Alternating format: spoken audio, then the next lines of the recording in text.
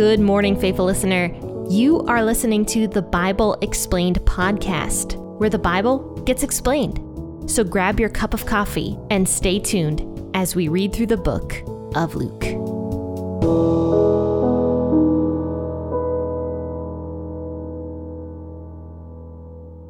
Hey, and good morning, faithful listener. This is Jen with the Bible Explained podcast. And you know what? I choose to forgive all of you. I am choosing to forgive the fact that you have not subscribed to YouTube yet, because I care about you. As you guys know, I'm being totally facetious, but seriously, I would love it if you would go over to YouTube and subscribe to it. Today, if you haven't guessed, we are talking about forgiveness. So that is why I tell you guys that I choose to forgive you for not subscribing. All right, guys, we're going to only read a couple verses today from Luke chapter 17, verses 1 through 4. So it's a very short little portion of scripture we're going to read today, but so heavy with content because forgiveness is a really, really hard topic for sure. But today I'm actually going to be reading out of the NIV version of the Bible. I just liked the way the NIV worded some stuff a little bit better than the WEB version did. So I'll be reading out of that today. So grab your coffee or your cup of tea and let's go ahead and read Luke 17, 1 through 4 out of the NIV. Jesus said to his disciples, "Things that cause people to stumble are bound to come, but woe to anyone through whom they come. It would be better for them to be thrown into the sea with a millstone tied around their neck than to cause one of these little ones to stumble. So watch yourselves. If your brother or sister sins against you, rebuke them. And if they repent, forgive them. Even if they sin against you 7 times in a day and 7 times come back to you saying, 'I repent,' you must forgive them." So this first verse here, verse 1, says that Jesus was talking just with his disciples. And so he starts talking about this concept of stumbling blocks. Things that cause people to stumble are bound to come, is what Jesus says. So a stumbling block is obviously something that a person trips over. Like if you're walking along down a road and there's something in your way and you don't see it and you trip over it, that is a stumbling block. So Jesus says that, I guess in the path of life, stumbling blocks are going to come to everybody. And we can choose to trip over them or we can choose to avoid them. But for a person who is a new Christian, for example, in verse 2, Jesus talks about the little ones. And I've mentioned before that I truly believe that that means not just children, but people who are brand new in the faith. People who are more susceptible to veering off the path because they don't quite understand what the path is yet. Those are the people who are new in the faith, and we need to make sure that we are leading them onto the correct path, rather than putting a stumbling block in their way so that they trip over it and maybe lose sight of the path or whatever else. So Jesus here says that stumbling blocks are going to come. No matter who you are, you will encounter a stumbling block at some point in time. But Jesus says, woe to the person through whom they come.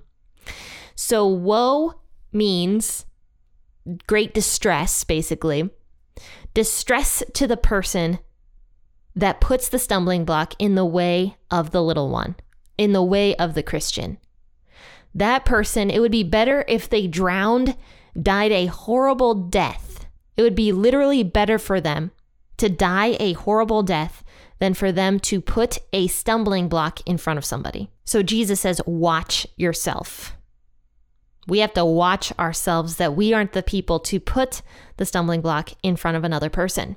And that is an extremely important thing to do, is to make sure that we are guiding people on the path of truth rather than putting an issue in front of them. Like an issue where they start to doubt Jesus, where they start to doubt the Bible, where they start to doubt anything and possibly turn aside from Jesus. We really have to watch ourselves.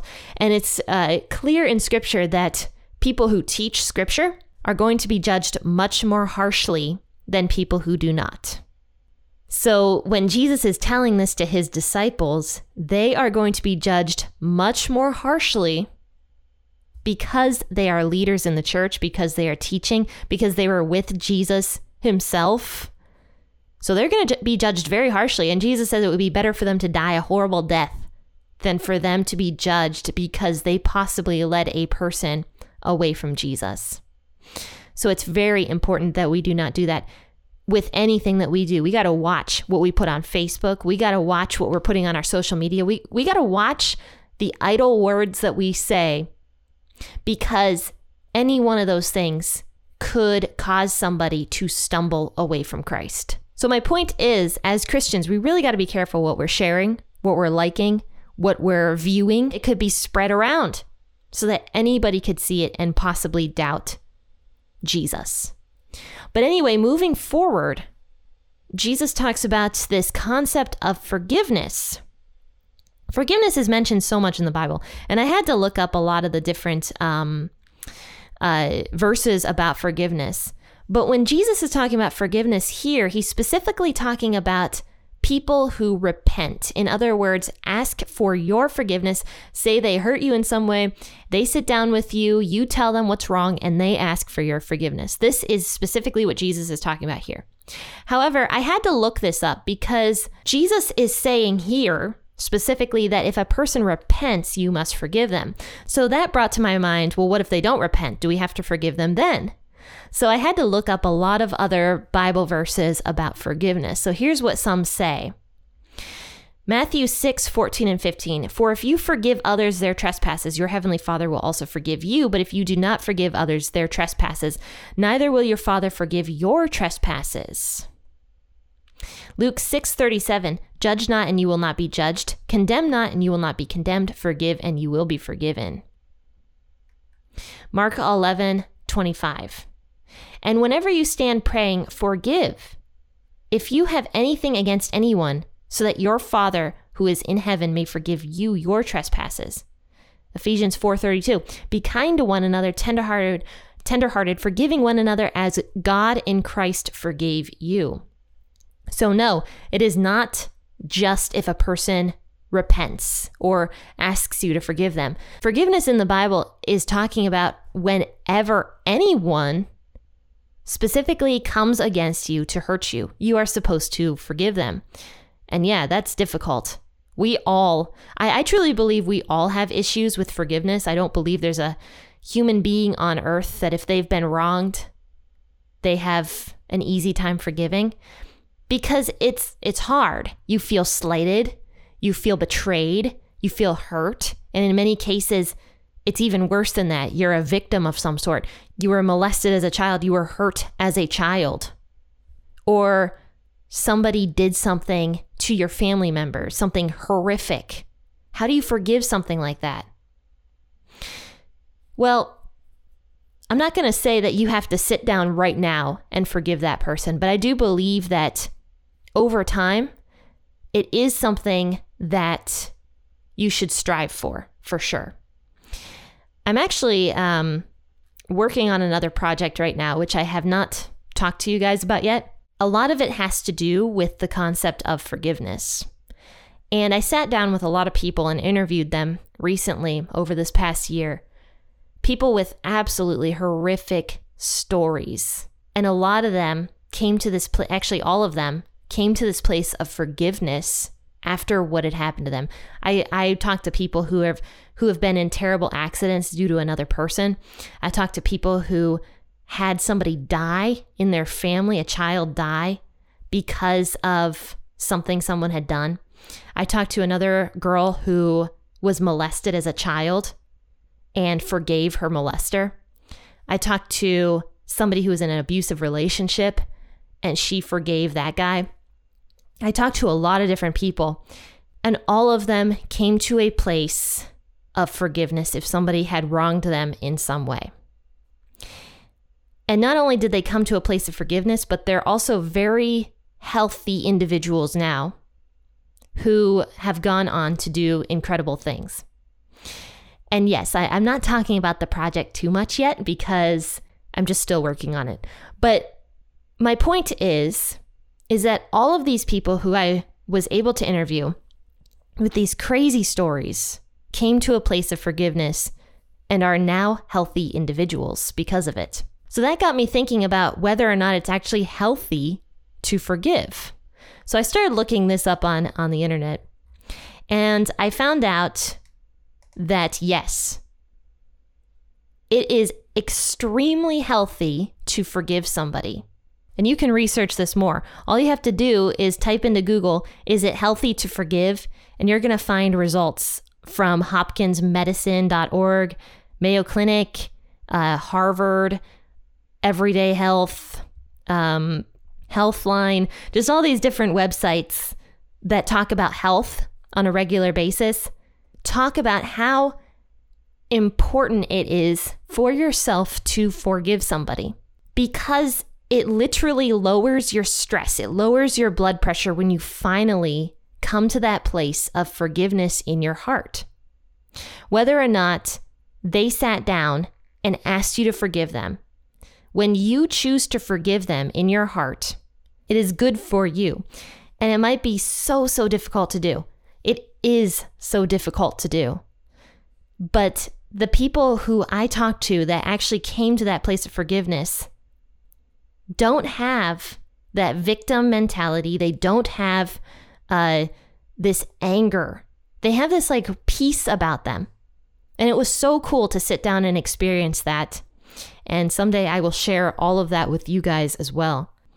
So I have this little workbook here. This one is called The Steps to Freedom in Christ by Neil T. Anderson. And I really love this book. This was actually given to me by my counselor. And he, I believe, recommends it to almost all of his clients at some point in time because it's just such an excellent resource. And it gives you all these different steps of how to attain your freedom in Christ. One of them talks about forgiveness.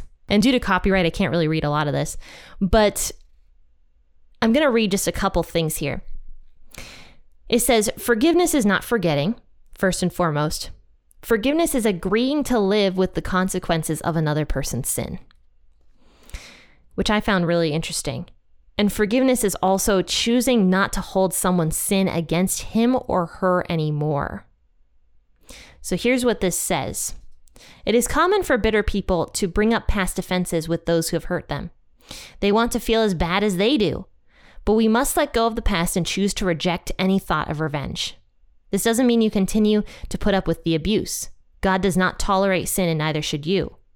You will need to set up scriptural boundaries that put a stop to further abuse. Take a stand against sin while continuing to exercise grace and forgiveness towards those who hurt you.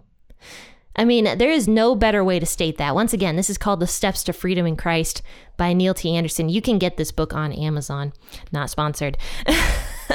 And so I think that that's really cool. And I love the way this book states what forgiveness is. It really clarifies it. And there's more to it than just that. There's like 3 pages of content in this book about forgiveness. I think it's important to recognize what forgiveness is and what forgiveness is not. A lot of times we confuse forgiveness with A, forgetting, B, allowing the toxic person back into our lives, and C, being a doormat. We confuse forgiveness with all of that, but that's not what forgiveness is. Forgiveness is choosing to not hold that sin against that person anymore, but we can also do that while still having boundaries, while still keeping that person out of our lives, while still choosing to have autonomy.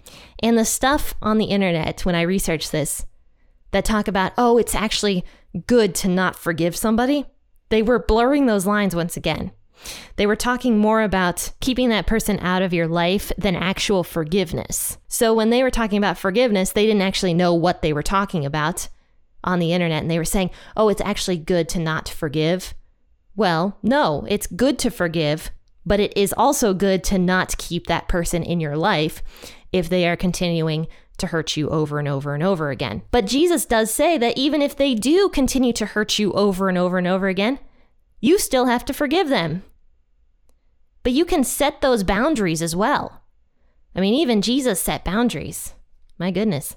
So here in verse 4, even if they sin against you 7 times in a day and 7 times come back to you saying, I repent, you must forgive them.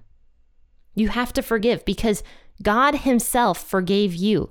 I mean, how many times do we sin in a day? Let's be honest. I mean, we sin multiple times throughout the day with our thought life, with our actions, with our words, whatever.